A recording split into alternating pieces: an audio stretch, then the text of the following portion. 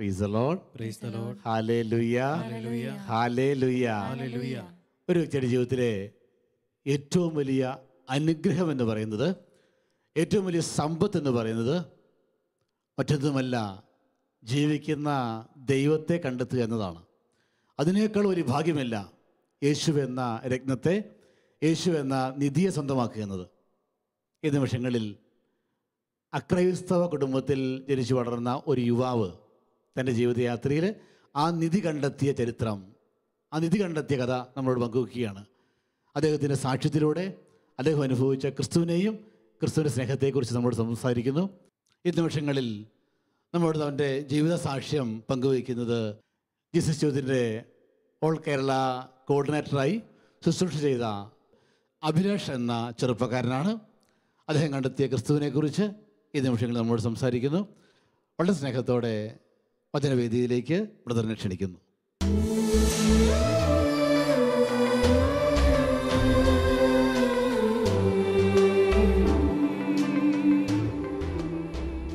അപ്പോസ്തല പ്രവർത്തനങ്ങൾ 4:12. ആകാശത്തിന് കീഴെ മനുഷ്യരുടെ ഇടയിൽ നമ്മുടെ രക്ഷയ്ക്ക് വേണ്ടി മറ്റൊരു നാമവുമില്ല. ഈ വചനം അനർത്ഥകമാകുന്ന ഒരു അനുഭവമാണ് എൻ്റെ ജീവിതത്തിൽ ഉണ്ടായത്. എൻ്റെ പേര് അഭിലാഷ്. ഞാൻ ഇടുക്കി ജില്ലയിൽക്കാരനാണ്. അവിടെ പടമുഖം എന്ന സ്ഥലത്തു നിന്നാണ് ജനിച്ചു വളർന്നത്. മാതാപിതാക്കൾ, എനിക്ക് 2 ചേച്ചിമാർ, അനിയൻ. ഒരു ക്രിസ്തുവ കുടുംബത്തിൽ ജനിച്ചു വളർന്ന ഞാൻ എങ്ങനെയാണ് ക്രിസ്തുവിനെ കണ്ടെത്തിയെന്നല്ലേ? എൻ്റെ കുടുംബത്തിൽ ആദ്യം യേശുവിൻ്റെ സ്നേഹം അനുഭവിച്ചത് എൻ്റെ അമ്മയാണ്. 1990 ഡിവൈൻ ധ്യാന കേന്ദ്രത്തിൽ ഒരു ധ്യാനത്തിന് പോകുവാനായിട്ട് അമ്മയ്ക്ക് സാധിച്ചു. അതിന് കാരണം അമ്മയുടെ വർഷങ്ങളായിട്ട് ഉള്ള തലവേദനയായിരുന്നു. ഞാൻ കുട്ടിക്കാലത്ത് കണ്ടിരുന്നത് തലവേദന മൂലം ബുദ്ധിമുട്ടുന്ന എൻ്റെ അമ്മയാണ്. എപ്പോഴും കിടക്കുന്ന കലശലായ തലവേദന വരുമ്പോൾ ഹോസ്പിറ്റലിലേക്ക് അപ്പൻ കൂട്ടിക്കൊണ്ട് പോകുന്ന എൻ്റെ അമ്മ. ആ സമയത്ത് ഞങ്ങളുടെ അയൽവക്കത്തെ ഒരു ഫാമിലി ഡിവൈൻ ധ്യാന കേന്ദ്രത്തിൽ ധ്യാനത്തിന് പോവുകയും അവർ തിരിച്ചു വന്ന് എൻ്റെ അമ്മയെ കാണുകയും അമ്മയോട് പറഞ്ഞു, ഒരുപാട് അക്രൈസ്തവരായ ആളുകൾ ധ്യാനത്തിൽ വരികയും അവിടെ ഈശോയെ സൗഖ്യം അനുഭവിക്കുകയൊക്കെ ചെയ്തിട്ടുണ്ട്. അങ്ങനെയാണെങ്കിൽ നിങ്ങൾക്കൊന്ന് പോയിക്കൂടെ? എൻ്റെ അമ്മ അത് അപ്പനോട് പറയുന്നു. ഒരുപാട് സ്ഥലത്ത് ചികിത്സിച്ച് ഇനി ഒരു പരീക്ഷണത്തിന് ഏതായാലും തയ്യാറായി എൻ്റെ ഫാദർ. അങ്ങനെ അമ്മ 1990 ഡിവൈൻ ധ്യാന കേന്ദ്രത്തിൽ ധ്യാനത്തിന് വരുന്നു. ഇനി അമ്മയുടെ വാക്കുകളിൽ പറഞ്ഞാൽ അവിടെ വരുമ്പോൾ ഒട്ടും പരിചിതമല്ലാത്ത ഒരു പ്രാർത്ഥനാ രീതിയും കാര്യങ്ങളുമായിരുന്നു. ഈശോ, മാതാവ്, പരിശുദ്ധാത്മാവ് എങ്ങനെ പ്രാർത്ഥിക്കും എന്ന് അത്രയും വ്യക്തതയില്ലാതെ ഇരുന്ന ഒരു സമയം. പക്ഷെ അമ്മ പറയുവാണ്, ഒരു ഉപവാസ പ്രാർത്ഥനയുടെ ദിവസം വെള്ളിയാഴ്ച മുട്ടിൽ നിന്ന് പ്രാർത്ഥിക്കുകയാണ്. അപ്പോൾ തലവേദന കലശലായി വളരെ ബുദ്ധിമുട്ടിക്കൊണ്ട് അമ്മ ഇരിക്കുന്നു. പക്ഷേ അമ്മ ഇങ്ങനെ കുരിശിലേക്ക് നോക്കുമ്പോൾ കാണുന്നത് കുരിശിൽ കിടക്കുന്ന ഈശോയാണ്. അമ്മ ഇങ്ങനെ ഉള്ളിൽ നിന്ന് വിളിച്ചു പ്രാർത്ഥിച്ചു, കുരിശിൽ കിടക്കുന്ന ഭഗവാനെ എൻ്റെ തലവേദന എടുത്തു മാറ്റണം. സങ്കീർത്തനം 107:20 നമ്മൾ കാണുന്ന പോലെ കർത്താവ് തൻ്റെ വചനം അയച്ച് അവരെ സൗഖ്യപ്പെടുത്തി വിനാശത്തിൽ രക്ഷിച്ചു. He send forth his word and healed them എന്ന് പറയണേ. കർത്താവിൻ്റെ വചനത്തിൻ്റെ സൗഖ്യം അമ്മയ്ക്കുണ്ടായി. അമ്മയ്ക്ക് അപ്പം തന്നെ ഇവിടെ തലയിലൊരു ലേപനം തേക്കുന്ന ഒരു അനുഭവം ഉണ്ടായി. തലവേദന ഹീലായി. തിരിച്ച് വീട്ടിലേക്ക് വരുമ്പോൾ അമ്മ വളരെ സന്തോഷവതിയായിട്ടാണ് വന്നത്. ഞാനിപ്പോഴും ഓർക്കുന്നുണ്ട് ആ തിരിച്ചു വരവ്. അങ്ങോട്ട് പോകുന്ന ഒത്തിരി സങ്കടത്തോടെയാണ്, ഒത്തിരി പ്രതീക്ഷയൊന്നും ഇല്ലാതെയാണ് പോകുന്നത്. കാരണം നമ്മൾ സങ്കീർത്തനത്തിൻ്റെ പുസ്തകം 30-ാം അധ്യായം 11-ാമത്തെ വചനം ഇങ്ങനെയാണ് പറഞ്ഞു വയ്ക്കുക, എൻ്റെ വിലാപത്തെ അവിടുന്ന് ആനന്ദ നൃത്തമാക്കി. എൻ്റെ വിലാപത്തെ അവിടുന്ന് ആനന്ദ നൃത്തമാക്കി, എൻ്റെ ചാക്കുവസ്ത്രം അഴിച്ച് എന്നെ ആനന്ദം അണിയിച്ചുവെന്ന്. അപ്പോൾ കർത്താവ്, you have turn mourning to rejoicing എന്നാണ് പറയുന്നത്. കർത്താവിൻ്റെ വലിയൊരു സ്നേഹം അനുഭവിച്ച് അമ്മ തിരിച്ചു വരുന്നത് വലിയ ആഹ്ലാദത്തോടെയാണ്. വീട്ടിൽ വരുമ്പോൾ ഞങ്ങൾക്ക് വലിയ സന്തോഷമായി. ഇനി കൃത്യസമയത്ത് ഫുഡൊക്കെ കിട്ടുമല്ലോ, ഞങ്ങളുടെ വസ്ത്രമൊക്കെ അലക്കി തരുമല്ലോ എന്നൊക്കെ ഉള്ളപ്പോൾ ഞങ്ങൾ വലിയ ഹാപ്പി ആയിട്ടിരിക്കുകയാണ്. അമ്മ വീട്ടിൽ വന്നതിന് ശേഷം തുടങ്ങിയ 2 കാര്യമാണ്. ഒന്ന്, വൈകുന്നേരങ്ങളിൽ സന്ധ്യാപ്രാർത്ഥനയ്ക്ക് ജപമാല ചൊല്ലുക. സ്വർഗസ്നായ പിതാവ് 10 തന്മ നിറഞ്ഞ് പറയുവാണ്. രഹസ്യമൊന്നും നമുക്ക് കൃത്യമായിട്ട് അറിയത്തില്ല, എങ്കിലും അമ്മ അങ്ങനെ 5 പ്രാവശ്യം അമ്മ ചൊല്ലും. അതോടൊപ്പം തന്നെ എൻ്റെ അടുത്ത ദേവാലയത്തിൽ വിശുദ്ധ കുർബാനയിൽ പങ്കെടുക്കാനായിട്ട് പോകും. അവിടെ തന്നെ പ്രാർത്ഥനാ ഗ്രൂപ്പിലും പോകും. ആദ്യ ദിവസങ്ങളിലൊക്കെ ഇത് സ്ഥിരമായി അങ്ങ് പോകുമ്പോൾ എൻ്റെ ഫാദറിൻ്റെ ഒരു മൗന അനുവാദമൊക്കെ ഉണ്ടായിരുന്നു. അല്പം എതിർപ്പൊക്കെ ഉണ്ടെങ്കിലും അമ്മ മുമ്പോട്ട് തന്നെ പോയിക്കൊണ്ടിരുന്നു. ഞങ്ങളെയും വിളിക്കും. അപ്പോൾ അമ്മ പ്രത്യേക സ്നേഹവും പരിഗണനയൊക്കെ കാണിക്കുന്നതുകൊണ്ട് ഞങ്ങളും പ്രാർത്ഥിക്കാൻ വന്നുകൂടും. പക്ഷെ അല്പം വളർന്നു കഴിഞ്ഞപ്പോൾ എനിക്ക് എൻ്റെ ഉള്ളിലൊരു ചോദ്യമുണ്ടായി. സുഹൃത്തുക്കൾ എന്നോട് ചോദിച്ചു, നിൻ്റെ വീട്ടിൽ തന്നെ 2 മതമാണോ? അപ്പോൾ എനിക്ക് ചെറിയ അസ്വസ്ഥയൊക്കെ എൻ്റെ ഉള്ളിലുണ്ടായി. ഞാൻ അമ്മയോട് പറഞ്ഞു, അമ്മ പള്ളിയിൽ പോകരുത്.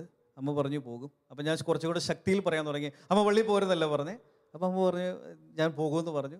അപ്പോൾ വീണ്ടും അമ്മയെന്നുള്ള വാക്കൊക്കെ മാറി പല വാക്കുകളായി. പക്ഷെ അമ്മ സ്ട്രോങ് ആയി പള്ളിയിൽ പോകാൻ തുടങ്ങി.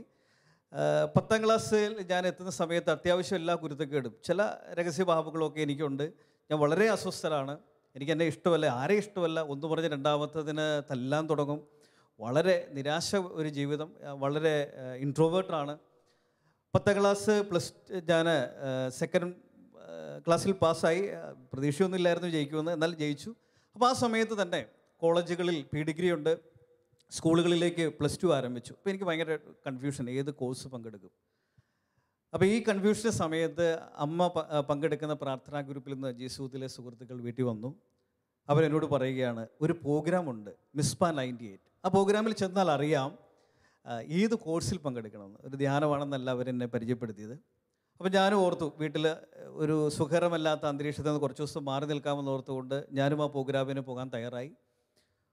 എനിക്ക് സുഹൃത്തുക്കളും എൻ്റെ കൂടെ പഠിച്ച പല സുഹൃത്തുക്കളും ആ പ്രോഗ്രാമിൽ ഉള്ളതുകൊണ്ട് ഞാൻ ഹാപ്പി ആയിരുന്നു. പക്ഷേ ഞാൻ ആദ്യത്തെ ദിവസം തന്നെ പ്രോഗ്രാമിൽ പങ്കെടുത്തപ്പോൾ അതിങ്ങനെ കുറച്ച് ആക്ഷൻ സോങ്ങൊക്കെ ആയിരുന്നു. ആക്ഷൻ സോങ്ങൊക്കെ കഴിഞ്ഞ് വചനപ്രഘോഷമൊക്കെ തുടങ്ങിയപ്പോൾ എനിക്ക് തോന്നി ഇത് റൂട്ട് മാറി പോവുകയാണല്ലോ, വേറെ എന്തൊക്കെയോ പറയുന്നുണ്ടല്ലോ. അപ്പോൾ ഞാൻ അടുത്തിരിക്കുന്നവരോട് ചോദിച്ചു, ഇതെന്നാ പരിപാടി?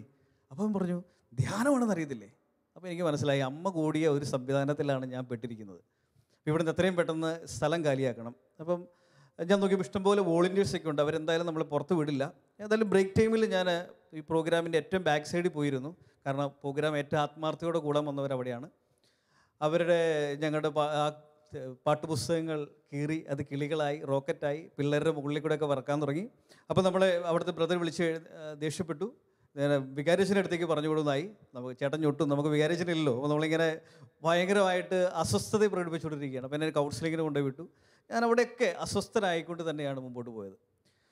കുറച്ച് ദിവസങ്ങൾ മുന്നോട്ട് പോകുന്നു. അന്നത്തെ ദിവസം ഞാൻ ഈ പ്രോഗ്രാം സെൻറ്ററിൽ നിന്ന് ചാടാൻ വേണ്ടി ശ്രമിച്ചു. പക്ഷേ എനിക്ക് ചാടാൻ കഴിഞ്ഞില്ല.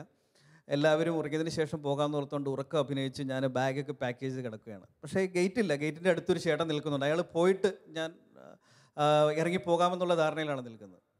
പക്ഷേ ഇയാൾ പോയുമില്ല. ഞാൻ ഉറക്കം നടിച്ചിരുന്ന് ഞാൻ ഉറങ്ങി പോവുകയും ചെയ്തു. അങ്ങനെ ആ പ്രോഗ്രാമിൽ ഞാൻ പങ്കെടുത്തു.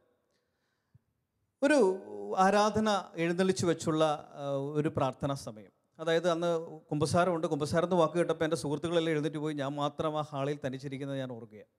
എനിക്ക് ഭയങ്കര ഒരു ലോൺലെസ് തോന്നി. ആരാധനയുടെ സമയത്ത് ഫ്രണ്ടിൽ കൊണ്ട് ഇരുത്തി, മിടുക്കനായതുകൊണ്ടായിരിക്കണം. അപ്പോൾ ഈ ലൈറ്റ് ഓഫ് ചെയ്ത് സമയത്ത് ഞാൻ പെട്ടെന്ന് ബാക്കിലേക്ക് മാറി. ഇങ്ങനെ ചാപ്പലിൻ്റെ ആ ദേവാലയത്തിന് ഏറ്റവും പുറകിൽ ഇങ്ങനെ ചാരിയിരിക്കുകയാണ്, എന്നാ നടക്കുന്നതെന്നറിയാൻ.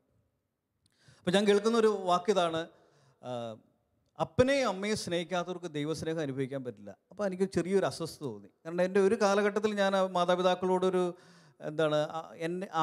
എനിക്ക് ആവശ്യമുണ്ട് എന്ന് തോന്നുന്നൊരു കാലഘട്ടത്തിൽ ഭയങ്കര ഡിപ്പെൻഡൻസ് ഒക്കെ കാണിക്കുമായിരുന്നു. പക്ഷെ അത് കഴിഞ്ഞപ്പോൾ അവരോടൊരു പുച്ഛമൊക്കെ തോന്നുന്ന ഒരു സമയമാണ്.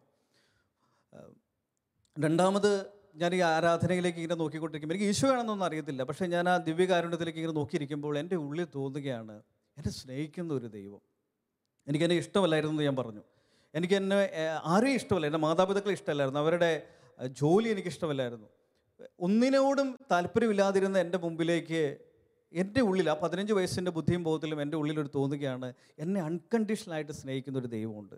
യെശയ്യാ പ്രവാചകൻ്റെ പുസ്തകം 43-ാം അധ്യായം 4-ാമത്തെ വചനം ഇങ്ങനെയാണ് പറഞ്ഞു വയ്ക്കുന്നത്, നീ എനിക്ക് ഏറ്റവും വിലപ്പെട്ടവനും ബഹുമാനും പ്രിയങ്കരനുമാണെന്ന് പറയുന്ന ആ സ്നേഹം എനിക്ക് അനുഭവിക്കാൻ പറ്റി. ഞാൻ ആദ്യമായിട്ട് തോന്നി ഞാൻ ലവബിളാണ്, ഐ എം വേർത്തിയാണ്.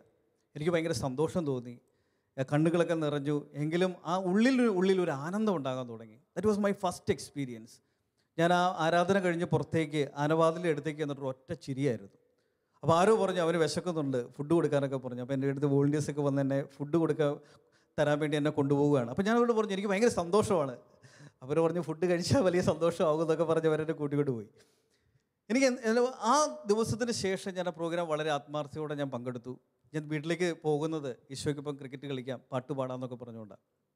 നമ്മളെപ്പോഴും വിലാപത്തിൻ്റെ പുസ്തകത്തിലൊക്കെ കാണുന്നുണ്ട്, സ്വർണം എങ്ങനെ മങ്ങിപ്പോയി, തങ്കത്തിന് എങ്ങനെ മാറ്റം വന്നു, വിശുദ്ധ മന്ദിരത്തിൻ്റെ കല്ലുകൾ എന്തുകൊണ്ടാണ് വഴിക്കവലകളിൽ ചിതറിക്കിടക്കുന്നത്.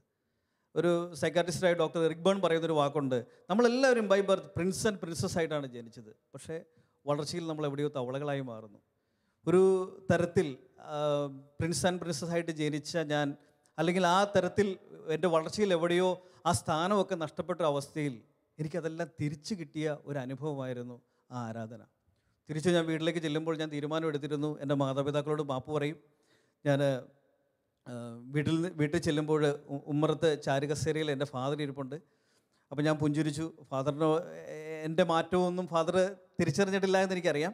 എന്നാലും ഞാൻ പുഞ്ചിരിച്ചു. ഫാദർ എന്നെ നോക്കി. ഞാൻ ബാഗ് താഴെ വെച്ച് എൻ്റെ ഉള്ളിൽ ഒരു ആഗ്രഹമുണ്ട്, കാല് പിടിച്ച് മാപ്പ് പറയണം. പക്ഷെ മുഖത്ത് നോക്കിയപ്പോൾ കാല് പിടിക്കാൻ തോന്നുന്നില്ല. എന്നാലും ഞാൻ ബാഗ് താഴെ വെച്ച് ആ ചാണകം മെഴുകിയ തറയിൽ സാവധാനം ഇങ്ങനെ പിടിച്ചു. എനിക്ക് ആ ചാരുകസേരയുടെ കാല് വരെ എൻ്റെ കൈ പോയി. ഫാദർ എഴുന്നേറ്റ് പോയി. പക്ഷെ ഞാൻ മനസ്സുകൊണ്ടപ്പം മാപ്പ് പറഞ്ഞു. അപ്പോൾ എനിക്കൊരു ചെറിയ സമാധാനം. ഫാദറിനോട് ഞാൻ പറഞ്ഞല്ലോ. ദെൻ അടുത്ത അടുക്കളയിലേക്ക് കയറി ചെന്നപ്പോൾ അമ്മ ചോദിച്ചു, എങ്ങനെയുണ്ടായിരുന്നു പ്രോഗ്രാം? നന്നായിരുന്നു എന്നൊക്കെ ഞാൻ പറഞ്ഞു. അപ്പോൾ എനിക്ക് കടുങ്കാപ്പിയും അവലോസ് പൊടിയൊക്കെ തന്നു. അവലോസ് പൊടി സ്പൂൺ ഉണ്ടായിരുന്നു. സ്പൂൺ കറക്കി മേശപ്പുറത്തിട്ടു. മേശപ്പുറത്ത് കറക്കി ഞാൻ നിലത്തിട്ടു. അമ്മ എൻ്റെ അടുത്തിരിക്കുകയായിരുന്നു. അമ്മയുടെ കാലിൻ്റെ ചോട്ടിലേക്ക് ഞാൻ പയ്യെ സ്പൂൺ തട്ടിയിട്ടു. അങ്ങനെ അമ്മയോടൊരു സർവ്വപരാധങ്ങൾ പൊറുക്കണേ എന്നുള്ളൊരു മാപ്പ് പറച്ചിൽ.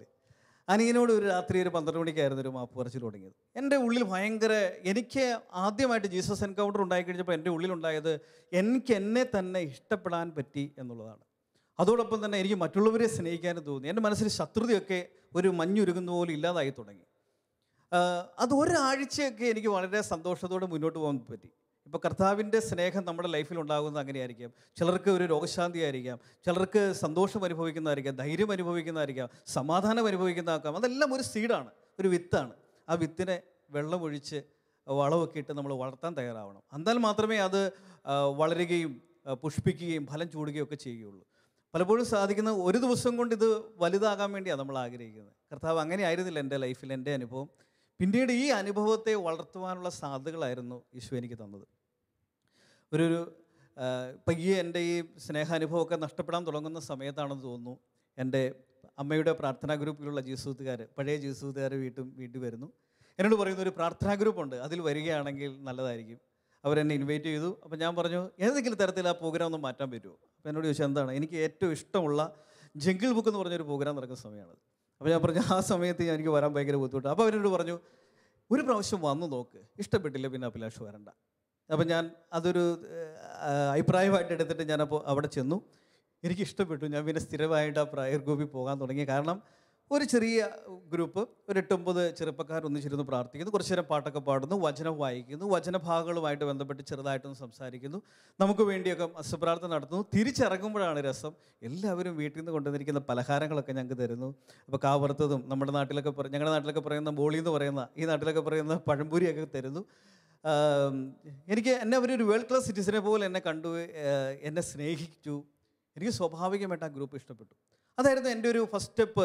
ഒരു കാറ്റഗിസം ഒക്കെ പഠിച്ച് കർത്താവിൻ്റെ ഫസ്റ്റ് സ്റ്റെപ്പ് എന്നല്ല പറയുന്നത്, സെക്കൻഡ് സ്റ്റെപ്പ് എന്ന് പറയാവുന്ന അതാണ്. കാരണം കർത്താവ് എനിക്ക് എൻ്റെ ജീവിതത്തിൽ ഒരു ലക്ഷ്യം തരാൻ തുടങ്ങുന്നു. എൻ്റെ ഉള്ളിലൊരു ഫൗണ്ടേഷൻ, ഒരു കണ്ടൻ ലെവലിലൊക്കെ കർത്താവിനോട് കുറിച്ചുള്ള ഒരു വ്യക്തതയൊക്കെ എൻ്റെ ജീവിതത്തിൽ നിറയ്ക്കുന്ന ഒരു സമയമായിരുന്നു അത്.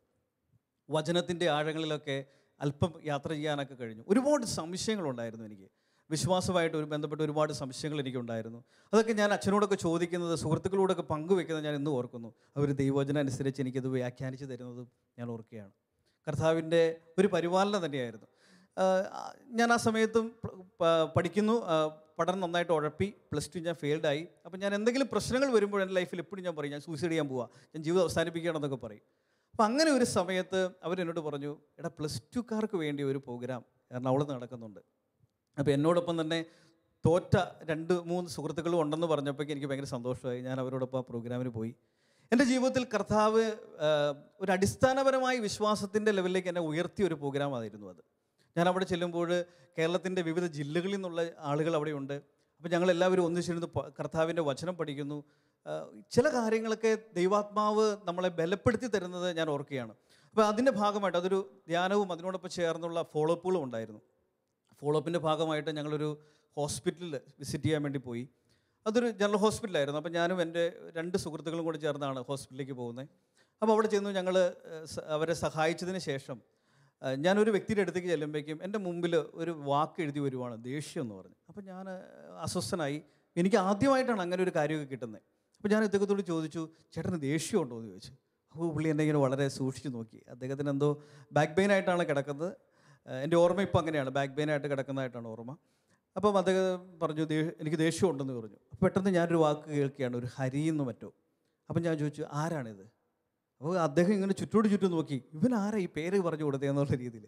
അപ്പോൾ ചോദിച്ചു, നിങ്ങൾ എവിടെ നിന്നാ, ഏതാ സ്ഥലം എന്നൊക്കെ എന്നോട് ചോദിക്കാൻ തുടങ്ങി. അപ്പോൾ ഞങ്ങൾ പറഞ്ഞു, ചേട്ടാ ഞങ്ങളിങ്ങനെ ഒരു പ്രോഗ്രാമിന് വന്നതാണ്, ഇവിടെ ഞങ്ങൾ ശുശ്രൂഷയ്ക്ക് വന്നതാണ്, സഹായിക്കാൻ വേണ്ടി ഹോസ്പിറ്റലിൽ വന്നതാണെന്നൊക്കെ പറഞ്ഞു. അവിടെ വെച്ച് കർത്താവ് പറയുകയാണ്, ഈ വ്യക്തിയോട് ക്ഷമിക്കുകയാണെങ്കിൽ ഇദ്ദേഹത്തോടിൻ്റെ രോഗം സൗഖ്യമാക്കുമെന്നൊക്കെ. അദ്ദേഹം അവസാനം ഞങ്ങളുടെ പ്രാർത്ഥനയ്ക്കും ഞങ്ങൾ പറയുന്നതൊക്കെ കേട്ട് അദ്ദേഹം അതിന് തയ്യാറായി. ക്ഷമിക്കാമെന്നൊക്കെ പറഞ്ഞു. ഞങ്ങൾ അവിടെ നിന്ന് പ്രാർത്ഥിച്ച് തിരിച്ചു പോന്നു.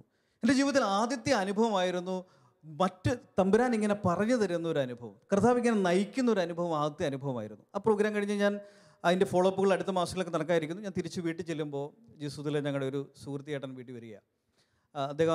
അദ്ദേഹത്തെ ഞങ്ങൾ ജോമൻ സാറിനെ വിളിക്കുന്നത്. അദ്ദേഹം അന്ന് അധ്യാപകനല്ല. അത് എന്നോട് പറഞ്ഞു, എടാ നമുക്കൊരു അയൽപക്കത്തൊരു ഇടവക വരെ ഒന്ന് പോകാം, അവിടെ നമുക്ക് ജിസുദുമായിട്ട് ബന്ധപ്പെട്ട കുറച്ച് പേരൊന്ന് കാണണം, ഇടവകയിലെ പ്രാർത്ഥനാ ഗ്രൂപ്പ് വിസിറ്റ് ചെയ്യണം എന്നൊക്കെ പറഞ്ഞു. അപ്പോൾ ഞാൻ ഇദ്ദേഹത്തോട് പറഞ്ഞു, ചേട്ടാ ഞാൻ വരില്ല, കാരണം എൻ്റെ വീട്ടിൽ ഭയങ്കര വഴക്കാണ്. അപ്പനും അമ്മയും വഴക്കാണെങ്കിൽ കുറച്ച് ദിവസത്തേക്ക് വീട്ടിൽ ഫുഡൊന്നും ഉണ്ടാവില്ല. അപ്പോൾ അങ്ങനെ ഒരു സാഹചര്യമാണ് ഇന്ന്. അതുകൊണ്ട് എനിക്ക് എന്ത് ചെയ്താലും ഒരു കാരണവശാലും ഞാൻ വരത്തില്ല. അപ്പോൾ അദ്ദേഹം എന്നെ നിർബന്ധിച്ചു. ഇദ്ദേഹത്തോടുള്ള നിർബന്ധത്തിൻ്റെ പേരിലും പിന്നെ അമ്മ സപ്പോർട്ട് ചെയ്തതിൻ്റെ പേരിലും ഞാൻ ഇടവകയിലേക്ക് പോയി. അത് 8 കിലോമീറ്റർ നടക്കണം. നടന്നൊരു കുന്നിക്കിറങ്ങി ഞങ്ങൾ ബദേൽ എന്ന് പറഞ്ഞ സ്ഥലത്ത് ചെന്നു. അവിടെ തിരിച്ച് അച്ഛനെയൊക്കെ കണ്ട് അവിടുത്തെ പ്രാർത്ഥനാ ഗ്രൂപ്പിലൊക്കെ പ്രാർത്ഥിച്ച് ഞങ്ങൾ തിരിച്ച് വീട്ടിൽ വരുമ്പോൾ ഞാൻ കാണുന്നൊരു കാഴ്ച, എൻ്റെ സഹോദരങ്ങളെല്ലാവരും ഇരുന്ന് എൻ്റെ അപ്പൻ്റെ ഒപ്പം ഇരുന്ന് സന്തോഷത്തോടെ ചിരിച്ചുകൊണ്ട് പലഹാരമൊക്കെ കഴിക്കുന്നതാണ്. കാരണം എൻ്റെ അപ്പൻ ഭയങ്കര ഹാപ്പിയാണെങ്കിൽ വീട്ടിൽ ഇഷ്ടംപോലെ പലഹാരമൊക്കെ മേടിച്ചുകൊണ്ട് വരും. അപ്പോൾ ഞാൻ അന്ന് കാണുന്നത് ഒരു ചിത്രം ഇതാണ്, കർത്താവിൻ്റെ ഒരു സ്നേഹം എൻ്റെ കുടുംബത്തിലുണ്ട്, കർത്താവിൻ്റെ ഒരു കൃപ എൻ്റെ കുടുംബത്തിലുണ്ടായിട്ടുണ്ട്. അപ്പം ഞാൻ എൻ്റെ ഒരു 15-ാമത്തെ വയസ്സിൽ 15-16-ാമത്തെ വയസ്സിൽ എൻ്റെ ഉള്ളിൽ തോന്നുകയാണ്, ഞാൻ കർത്താവിൻ്റെ കാര്യം ചെയ്താൽ കർത്താവ് എൻ്റെ കാര്യം നോക്കും. നമ്മൾ വിശുദ്ധ മത്തായിയുടെ സുവിശേഷം 6-ാം അധ്യായം 33-ാമത്തെ വചനത്തിൽ പറയുന്നുണ്ട്, ആദ്യം നിങ്ങൾ അവിടുത്തെ രാജ്യവും നീതി അന്വേഷിക്കുക, ബാക്കിയുള്ളതെല്ലാം കൂട്ടിച്ചേർക്കപ്പെടും. എന്നാൽ വചനമൊന്നും എൻ്റെ മനസ്സിലേക്ക് വന്നില്ല. പക്ഷേ എൻ്റെ ഉള്ളിൽ തോന്നുകയാണ്, എൻ്റെ ഈശോയുടെ കാര്യങ്ങൾ ഞാൻ ചെയ്താൽ എൻ്റെ ഈശോ എൻ്റെ കാര്യങ്ങൾ ഇടപെടും. അത് ഉള്ളിൽ കോറിയിട്ടു ആ ഒരു വാക്ക്. പിന്നീട് ഞാൻ പലപ്പോഴും ഇടവകയിൽ നിന്നും, എനിക്കന്ന് ഇടവകയൊന്നും ആയിട്ടില്ല, ഇടവകയിൽ നിന്ന് അടുത്ത ഇടവകളിലേക്ക് സബ് സോൺ കാര്യങ്ങളിലേക്ക് ജീസൂസിൻ്റെ മറ്റ് ആക്ടിവിറ്റികളിലൊക്കെ ഞാൻ ഇൻവോൾവ് ചെയ്യാൻ തുടങ്ങി. എൻ്റെ ഫാദർ സ്ട്രോങ് ആയി എതിർക്കുമായിരുന്നു. എന്നാൽ പോലും എൻ്റെ അമ്മയുടെ മൗന അനുവാദമൊക്കെ എന്നെ ഭയങ്കരമായിട്ട് പ്രോത്സാഹിപ്പിച്ചു. ഞാൻ മുന്നോട്ട് പോയി. ഞാൻ ഇന്ന് ഓർക്കുന്നത് എൻ്റെ ഒരു ജോലിയുമായി ബന്ധപ്പെട്ടൊരു കാര്യമാണ്. എൻ്റെ ഫാദർ എന്നോട് പറഞ്ഞു, ഞാൻ ഇങ്ങനെയൊക്കെ നടന്നിട്ട് പോരാ, എനിക്കൊരു ജോലി വേണം. അപ്പോൾ അത് പലതവണ പറഞ്ഞു കഴിഞ്ഞപ്പോൾ ഞാൻ ആരോടാണ് ജോലിയെക്കുറിച്ച് ചോദിക്കുക. അപ്പോൾ എൻ്റെ ഉള്ളിൽ വന്നൊരു കാര്യം, എൻ്റെ സ്വർഗസ്വനായ പിതാവുണ്ടല്ലോ. അപ്പോൾ ഞാൻ ഈ സ്വർഗസ്വനായ പിതാവ് എന്ന പ്രാർത്ഥന എനിക്ക് ആദ്യം പ്രാർത്ഥിക്കാൻ ഭയങ്കര ബുദ്ധിമുട്ടായിരുന്നു. ഞാൻ ആ പ്രാർത്ഥനാ ഗ്രൂപ്പിൽ എന്നോട് ഈ സ്വർഗസ്വനായ പിതാവ് എന്ന പ്രാർത്ഥന പ്രാർത്ഥിക്കാൻ പറയുമ്പോൾ എൻ്റെ ഉള്ളിൽ ഭയങ്കര ഒരു ഭാരം. കാരണം എന്നെ ഒരുപാട് തല്ലുന്നതാണ് എൻ്റെ പിതാവ്. അപ്പം എൻ്റെ ഈ അപ്പൻ, ഭൂമിയിലെ അപ്പൻ ഇതുപോലെ തല്ലുന്നതാണെങ്കിൽ പിന്നെ ആ സ്വർഗസ്വനായ പിതാവ് എങ്ങനെയായിരിക്കും? അപ്പോൾ എൻ്റെ ഉള്ളിലൊരു ബാഡ് ഇമേജാണ് അപ്പനെക്കുറിച്ചുള്ളത്. പക്ഷേ അത് സാവധാനത്തിൽ പ്രാർത്ഥനാ ഗ്രൂപ്പിൽ, ഞങ്ങൾ ആ ജിസുദ് ഗ്രൂപ്പിൽ ഇരിക്കുമ്പോൾ സാവധാനത്തിൽ മാറുകയും ഞാൻ ആ പ്രാർത്ഥന പ്രാർത്ഥിക്കുകയും ഒക്കെ ചെയ്യുന്നതെന്ന് ഞാൻ ഓർക്കുക. അത് പറഞ്ഞ പോലെ എനിക്കൊരു സ്വർഗസ്വനായ പിതാവുണ്ട്, ആ പിതാവിനോട് ഞാൻ ചോദിക്കണമെന്ന് എനിക്ക് മനസ്സിലായി. അപ്പോൾ ഞാൻ അവിടുത്തെ ദേവാലയത്തിൽ പോയിരിക്കുമ്പോൾ ഞാൻ പ്രാർത്ഥിക്കുകയും, കർത്താവ് എനിക്കൊരു ജോലി വേണം, അതെനിക്ക് ഇങ്ങനെ ചെറിയൊരു ജോലി മതി, നിൻ്റെ ശുശ്രൂഷയൊക്കെ ചെയ്യാൻ പറ്റുന്നൊരു ജോലി എനിക്ക് തരണം എന്ന് ഞാൻ പറഞ്ഞ് പ്രാർത്ഥിക്കാൻ തുടങ്ങി. ഒരു മുരിക്കാശ്ശേരിയിൽ ഒരു ഹോസ്പിറ്റലുണ്ട്, ആ ഹോസ്പിറ്റലിൻ്റെ ചാപ്പലിൽ ഞാൻ പോയിരുന്ന് പ്രാർത്ഥിക്കുകയാണ്. അപ്പോൾ എൻ്റെ ഉള്ളിലാണ് ഞാൻ പ്രാർത്ഥിക്കുന്നത്. റോമാലേഖനം 4-ാം അധ്യായം 18-ാമത്തെ വചനം, അബ്രാഹത്തിന് 100 വയസ്സിലേറെ പ്രായമുണ്ടായിരുന്നു, സാറയുടെ ഉദരം വന്ധ്യമാണെന്ന് അവൻ അറിയാമായിരുന്നു, എങ്കിലും അവൻ്റെ വിശ്വാസം ദുർബലമായില്ല. വിശ്വാസമില്ലാത്തവനെ പോലെ ദൈവത്തിൻ്റെ വാഗ്ദാനത്തിനെതിരായി അവൻ ചിന്തിച്ചില്ല, മറിച്ച് ദൈവത്തെ മഹത്വപ്പെടുത്തിക്കൊണ്ട് അവൻ വിശ്വാസത്തിൽ ശക്തി പ്രാപിച്ചു. ഇവിടെ ഒരു വലിയ ഒരു വേർഡാണ്, ദൈവത്തെ മഹത്വപ്പെടുത്തുക. സാധ്യതയൊന്നുമില്ല, മുമ്പിലൊരു സാധ്യതയില്ല. ഇപ്പം അബ്രാഹത്തിന് അത്രയും പ്രായമുണ്ടെന്നറിയാം, സാറയുടെ ഉദരം വന്ധ്യമാണെന്നറിയാം, ഇതെല്ലാം യാഥാർത്ഥ്യമെല്ലാം അറിയാമെങ്കിലും അബ്രാഹത്തിൻ്റെ വിശ്വാസം ചെറുതാവുന്നില്ല, വിശ്വാസം വർദ്ധിക്കുകയാണ്. എങ്ങനെയാണ്? ദൈവത്തെ സ്തുതിച്ചുകൊണ്ട്. അപ്പോൾ ഞാൻ ആ ദേവാലയത്തിൽ ഇരുന്ന് കർത്താവിനെ സ്തുതിച്ച് പ്രാർത്ഥിക്കുകയാണ്, കർത്താവ് എനിക്കിങ്ങനെ ഒരു ജോലി വേണം, എന്നെ സഹായിക്കണം എന്നൊക്കെ പറഞ്ഞിട്ട്. ഞാൻ അവിടെ നിന്ന് ഒരു ദിവസം നിൽക്കുമ്പോൾ, പ്രാർത്ഥിച്ചുകൊണ്ടിരിക്കുമ്പോൾ അവിടുത്തെ ഹോസ്പിറ്റലിൻ്റെ അഡ്മിനിസ്ട്രേറ്റർ പുറത്തുനിന്ന് എന്നെ വിളിച്ചു. അപ്പോൾ എന്നെ വിളിച്ചിട്ട് ചോദിച്ചു, ആരാണ്, എന്താണ്? അപ്പം ഞാൻ പരിചയപ്പെട്ടു. അപ്പം ഞാനിങ്ങനെ ജിസുദിലൊക്കെ ഉള്ള ഒരാളാണെന്നൊക്കെ പറഞ്ഞ് പരിചയപ്പെടുത്തി. അപ്പോൾ സിസ്റ്ററോട് പറഞ്ഞു, ഇവിടെ ഒരു ജോലി തന്നാൽ ചെയ്യാൻ പറ്റുമോ? അപ്പോൾ ഞാൻ പെട്ടെന്ന് അമ്പരന്ന് പോയി, ദൈവം ഇതെങ്ങനെയാണ്? അപ്പോൾ എന്നോട് പറഞ്ഞു, ഇന്ന സമയത്ത് വരാൻ പറഞ്ഞു. അപ്പോൾ ഞാൻ അതേ സമയത്ത് വന്നു. പക്ഷേ എനിക്ക് സിസ്റ്ററിനെ കാണാനായിട്ടൊരു ധൈര്യക്കുറവ്, ഞാൻ അവിടെ നിന്ന് സ്ഥലം കാലിയാക്കി. പക്ഷേ ആ പോകുന്നതിന് മുമ്പ് അവിടെ അൽഫോൺസാമ്മയുടെ ഒരു പ്രതിമയുണ്ട്, ഞാൻ അതിൻ്റെ അടുത്ത് പോയിരുന്ന് ഒരു ജപമാല ചൊല്ലി. ജപമാല ചൊല്ലുമ്പോൾ ഞാൻ കാണുന്നൊരു ചിത്രമാണ്, ഈ പഴയ പോലത്തെ ഒരു ദർശനം എൻ്റെ മനസ്സിൽ വരുക. അതിൻ്റെ ഒരു മാസം മുമ്പ് ഒരു ക്യാമ്പസ് പ്രോഗ്രാം നടക്കുകയാണ് തൊട്ടപ്പുറത്തെ ഒരു കോളേജിൽ. അപ്പോൾ അതിൻ്റെ ജനറൽ ഉത്തരവാദിത്തങ്ങളൊക്കെ എനിക്കുണ്ട്. ഞാൻ അതിൻ്റെ കാര്യങ്ങളൊക്കെ ആയിട്ട് ഓടി നടക്കുന്ന സമയത്ത് എൻ്റെ വീട്ടിൽ നിന്ന് ഒരാൾ വന്ന് പറഞ്ഞു, അയൽപക്കത്തെ ഒരാൾ വന്ന് പറഞ്ഞു, എടാ വീട്ടിൽ ഉടനെ ചെല്ല്, അമ്മ വിളിക്കുന്നുണ്ടെന്ന് പറഞ്ഞു. അപ്പോൾ ഞാൻ സൈക്കിൾ എടുത്ത് വീട്ടിൽ ചെല്ലുന്നു. വീട്ടിൽ ചെല്ലുമ്പോൾ അമ്മ പറഞ്ഞു മോളിൽ പോയിട്ടൊരു ചക്ക ഇട്ടോളാൻ പറഞ്ഞു. ഞാൻ ഓടിപ്പോയി ഒരു ചക്ക ഇട്ടു. ഒന്നല്ലൊരു 2 ചക്കയാണല്ലോ ചാടിയെന്ന് പറഞ്ഞ് അമ്മ ഓടി വന്നപ്പോൾ ഞാനും ചക്കയ്ക്കൊപ്പം താഴേക്ക് ചാടി കിടക്കുക. അപ്പോൾ എല്ലാവരും കൂടി എന്നെ പൊക്കി, എൻ്റെ നടുവിന് പ്രശ്നമായി. അപ്പോൾ എന്നെ ഈ പഴയ ചാരകസേറിലൊക്കെ കെട്ടി, അവരൊരു പാടത്തിനക്കരെയാണ് റോഡ്. അപ്പോൾ റോഡിൽ കയറിയാലാണ് ഹോസ്പിറ്റലിലേക്ക് പോകാൻ പറ്റുള്ളൂ. എന്നെ ഇങ്ങനെ ഓഹോ എന്നൊക്കെ പറഞ്ഞ് അവരെന്നെ കൊണ്ടുപോകുന്നു ഞാൻ ഓർക്കുകയാണ്. അപ്പോൾ ഹോസ്പിറ്റലിൽ ചെന്നു. പൊട്ടലൊന്നും ഇല്ലായിരുന്നു, ചെറിയ ചതവായിരുന്നു, കുറച്ച് ദിവസത്തെ റെസ്റ്റൊക്കെ ഉണ്ടായിരുന്നു. അപ്പം ഞാൻ ഈ ജപമാല ചൊല്ലി പ്രാർത്ഥിക്കുമ്പോൾ ഞാൻ കാണുന്നത് ഈ ഹോസ്പിറ്റലിൽ സ്ട്രക്ചറിൽ പോകുന്ന ഞാനാണ്. പക്ഷേ ജപമാല ചൊല്ലി ഇങ്ങനെ അവസാന ഭാഗത്തേക്ക് എത്തുമ്പോഴേക്കും എൻ്റെ മനസ്സിൽ തോന്നുന്നതാണ്, ഈ സ്ട്രക്ചറിൽ മറ്റാരോ ആണ് കിടക്കുന്നത്, ഞാനാണ് ഈ സ്ട്രക്ചർ തള്ളുന്നത്. അപ്പോൾ എൻ്റെ ഉള്ളിൽ ഒരു ചിന്ത വരികയാണ്, ദൈവം എനിക്കൊരു ജോലി തരുന്നു. എന്ത് ജോലിയാണ് തരുന്നത്? ഒരു സ്ട്രക്ചർ തള്ളുന്ന ജോലി. അപ്പം ഇതിങ്ങനെ വന്ന് ഞാൻ നന്ദിയൊക്കെ പറഞ്ഞ് ഞാൻ വീട്ടിൽ പോയി. എനിക്ക് സിസ്റ്ററിനെ ഫേസ് ചെയ്യാനുള്ള ധൈര്യക്കുറവുണ്ടായിരുന്നു. ഏതായാലും കുറച്ച് ദിവസങ്ങൾ കഴിഞ്ഞപ്പോൾ ഞാൻ വീണ്ടും അവിചാരിതമായിട്ട് ഈ ഹോസ്പിറ്റലിന് മുമ്പിൽ വന്നു. ചാപ്പലിൽ പ്രാർത്ഥിക്കാനൊക്കെ ആയിട്ടാണ് തീർച്ചയായിട്ടും. അപ്പോൾ ഞാൻ ഈ സിസ്റ്ററിനെ കണ്ടു. അതിനോട് ചോദിച്ചാൽ എന്താ വരാത്തെ? അപ്പോൾ ഞാനൊരു നുണ പറഞ്ഞപ്പോഴേക്ക് സിസ്റ്ററിന് കാര്യം മനസ്സിലായി. അപ്പോൾ എന്നെ കൂട്ടിക്കൊണ്ട് പോയി ഓഫീസിലേക്ക്. എന്നിട്ട് എനിക്കിങ്ങനെ പേപ്പറിൽ എഴുതി തന്നൊരു ജോലി. എന്താണ് ജോലി? അറ്റൻഡറിൻ്റെ ജോലിയാണ് ഹോസ്പിറ്റലിൽ. അപ്പോൾ ഇത് നാളെ മുതൽ ജോയിൻ ചെയ്യണമെന്ന് പറഞ്ഞു. അപ്പോൾ ഞാൻ ഈ പേപ്പർ കിട്ടിക്കൊണ്ട് പണ്ട് നമ്മുടെ യുറേക്ക എന്ന് പറഞ്ഞുകൊണ്ട് പോയ ആളെ പോലെ ഞാൻ ഈ പേപ്പർ എടുത്തുകൊണ്ട് യുറേക്ക എന്ന് പറഞ്ഞുകൊണ്ട് എൻ്റെ ഫാദറിൻ്റെ അടുത്തേക്ക് വന്നു. അപ്പോൾ എനിക്ക് പണി കിട്ടിയെന്ന് പറഞ്ഞു. അപ്പോൾ എന്നോട് പറഞ്ഞു നിനക്ക് പണി കിട്ടും എന്ന് പറഞ്ഞു. അതല്ല, എനിക്ക് ജോലി കിട്ടിയെന്ന് പറഞ്ഞു. എന്ത് ജോലി? അപ്പോൾ ഞാൻ പറഞ്ഞു എനിക്ക് ഹോസ്പിറ്റലിൽ ജോലി കിട്ടി. ആര് റെക്കമെൻഡ് ചെയ്തു? അപ്പോൾ ഞാനിങ്ങനെ ഇച്ചിരിയൊക്കെ കോളറൊക്കെ ഒന്ന് പൊക്കി പിടിച്ച് നിൽക്കുകയാണ്. നമുക്ക് വേണ്ടി റെക്കമെൻഡ് ചെയ്യാനായിട്ട് ഒരു സ്വർഗസ്വനായ പിതാവുണ്ട് എന്നുള്ളൊരു ധൈര്യമായിരുന്നു എൻ്റെ മുമ്പിൽ. അതോടൊപ്പം തന്നെ ഈ സമയത്ത് ഒരുപാട് അത്ഭുതങ്ങൾ എൻ്റെ ജീവിതത്തിലുണ്ടായി. ഞാൻ ഈ ജോലി കിട്ടുന്നതിന് കുറച്ച് നാൾ മുമ്പ് ഒരു വലിയ മിറക്കിൾ എൻ്റെ ലൈഫിലുണ്ടായി. എൻ്റെ അനിയൻ നല്ല മാർക്കിൽ കോളേജിൽ +2 പാസ്സായി. അവന് കോളേജിൻ്റെ ഒരു ഫീസ് അടയ്ക്കണം. ഒരു 1500 രൂപയേ ഉള്ളൂ. അപ്പം അമ്മ എന്നോട് പറഞ്ഞു, അവന് നാളെ ഉച്ചത്തേക്ക് ഒരു 1500 രൂപ വേണം. അപ്പം ഞാൻ പറഞ്ഞു പൈസ കിട്ടും, എൻ്റെ ജോലി ചെയ്യുന്നുണ്ടെങ്കിൽ എൻ്റെ പൈസ ഒന്നുമില്ല, അതെല്ലാം ഇങ്ങനെ മുടങ്ങി കിടക്കുകയാണ്. അപ്പോൾ ഞാൻ അമ്മയോട് പറഞ്ഞു പൈസ ഉണ്ടാകുമെന്ന് പറഞ്ഞുകൊണ്ട് ഞാൻ 8 കിലോമീറ്റർ ദൂരെയുള്ള മുരിക്കാശ്ശേരി സ്ഥലത്തേക്ക് നടന്നു പോകുന്നു. ഞാൻ പോകുന്ന വഴിയിൽ ഒരു പാടമാണ്. പോകുന്ന വഴിയിൽ അതിന് ചുറ്റി ചേർന്ന് ഒരു വെള്ളച്ചാട്ടമുള്ള ഭാഗമുണ്ട്. ഞാനതിൽ പോകുമ്പോൾ ഒരു വേർഡ് ഓഫ് കോഡ് കേൾക്കുകയാണ്. സങ്കീർത്തനം 34:10. സിംഹക്കുട്ടികൾ ഇര കിട്ടാതെ വിശന്നു വലഞ്ഞേക്കാം, കർത്താവിനെ അന്വേഷിക്കുന്നവർക്ക് ഒന്നിനും കുറവുണ്ടാവുകയില്ല. ഞാൻ ഈ വചനം എവിടെ വായിച്ചതാണെന്ന് ഓർക്കുന്നില്ല, പക്ഷേ ആ സമയത്ത് ഇതിൻ്റെ കൊട്ടേഷൻ സഹിതം എൻ്റെ മനസ്സിൽ വന്നു. ഞാൻ പലതവണ ഇത് റിപ്പീറ്റ് ചെയ്തു. എനിക്ക് ഭയങ്കര ഒരു ധൈര്യമായി, ഒരു ഭയങ്കര സ്ട്രെങ്ത് വന്നതുപോലെ. ഞാൻ മുരിക്കാശ്ശേരി ചെല്ലുന്നു. എന്നെ പരിചയമുള്ള പലരോടും ഞാൻ സാമ്പത്തികാര്യം ചർച്ച ചെയ്തു. പക്ഷേ അവരുടെ കയ്യിലൊന്നും പണമില്ല. പക്ഷേ എൻ്റെ ഉള്ളിലൊരു നിരാശയൊന്നും തോന്നുന്നില്ല. തിരിച്ച് ഒരു 8 കിലോമീറ്റർ എനിക്ക് വീട്ടിലേക്ക് പോകണം. അപ്പോഴേക്കും ഞാൻ ഈ ആദ്യം പറഞ്ഞ ഈ അധ്യാപകൻ എന്നെ വിളിച്ചു അദ്ദേഹത്തിൻ്റെ വീട്ടിൽ പോകാനായിട്ട്. ഞാൻ അദ്ദേഹത്തിൻ്റെ വീട്ടിൽ ചെല്ലുന്നു. വീട്ടിൽ ചെന്നിട്ട് ഞാൻ അവിടെ ചെല്ലുമ്പോഴും ഉറങ്ങാൻ സമയത്ത് ഞാൻ ഈ പ്രാർത്ഥിക്കുന്നു. സങ്കീർത്തനം 34:10. സിംഹക്കുട്ടികൾ ഇര കിട്ടാതെ വിശന്നു വലഞ്ഞേക്കാം, കർത്താവിനെ അന്വേഷിക്കുന്നവർക്ക് ഒന്നിനും കുറവുണ്ടാവുകയില്ല. ഞാൻ ഈ വചനം പറഞ്ഞിട്ടാണ് ഉറങ്ങാൻ കിടക്കുന്നത്. രാവിലെ എഴുന്നേൽക്കുമ്പോഴും ഞാൻ ആദ്യം ഓർത്തു, സിംഹക്കുട്ടികൾ ഇര കിട്ടാതെ വിശന്നു വലഞ്ഞേക്കാം, കർത്താവിനെ അന്വേഷിക്കുന്നവർക്ക് ഒന്നിനും കുറവുണ്ടാവുകയില്ല. ഈ വചനം പറഞ്ഞാൽ എഴുന്നേൽക്കുന്നു. ഞാൻ ഫ്രഷായി ബ്രേക്ക്ഫാസ്റ്റൊക്കെ കഴിച്ചു. അവിടെ നിന്ന് കുടുംബത്തിൽ ഞങ്ങൾ പ്രാർത്ഥിച്ചു. പുറത്തേക്ക് ഇറങ്ങാൻ നേരത്ത് അമ്മച്ചി എനിക്ക് സ്തുതി തന്നു. അപ്പോൾ സ്തുതി തന്നു കഴിയുമ്പോഴേക്കും എൻ്റെ കയ്യിലേക്ക് ഇങ്ങനെ വെച്ച് കഴിഞ്ഞപ്പം ഞാൻ നോക്കുമ്പോൾ എൻ്റെ കയ്യിലേക്ക് ആ സ്തുതിയോടൊപ്പം വെച്ചേക്കുന്ന 3 500 നോട്ടാണ്. അപ്പോൾ അദ്ദേഹത്തിന് ജോലി ആയിട്ടില്ല എന്ന് എനിക്കറിയാം, ആ വീട്ടിലെ സാഹചര്യം എനിക്കറിയാം. പക്ഷേ എനിക്ക് മനസ്സിലായൊരു കാര്യം, എൻ്റെ പ്രാർത്ഥന കേട്ട് എന്നെ സഹായിക്കുന്നൊരു ദൈവം, എൻ്റെ ആവശ്യങ്ങളിൽ എൻ്റെ കൂടെയുള്ളൊരു ദൈവം, എൻ്റെ ജീവിതത്തെ അടിമുടി മാറ്റിയ ഒരു ചിന്തയായിരുന്നു, ഒരു കാര്യമായിരുന്നു.